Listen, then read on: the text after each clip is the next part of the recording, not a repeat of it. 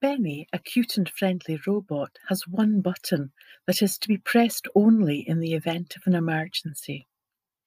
We've met Benny before in One Button Benny, so we know the power of that little red button and might be a bit nervous consequently.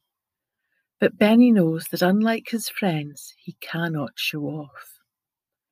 It's nearly time for the Cool Cat competition, and Sparky, Benny's cat, is entered. Benny and his friends take a lot of time and care making their cats look their absolute best for the competition, and that's when the catastrophe hits. One morning, all the cats disappear. Benny's mum agrees that this is an emergency, so Benny pushes his button. I'm slightly older than the target audience, but I love this book. It made me smile as I read it.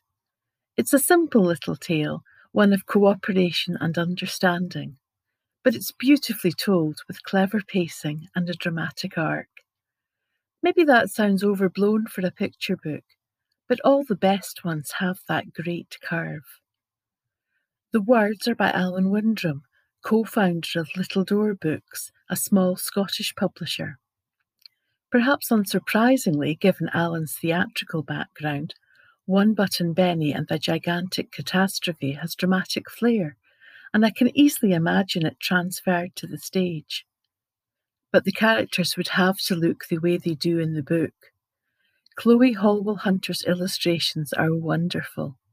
She imbues the robots and their pet cats with personality and character.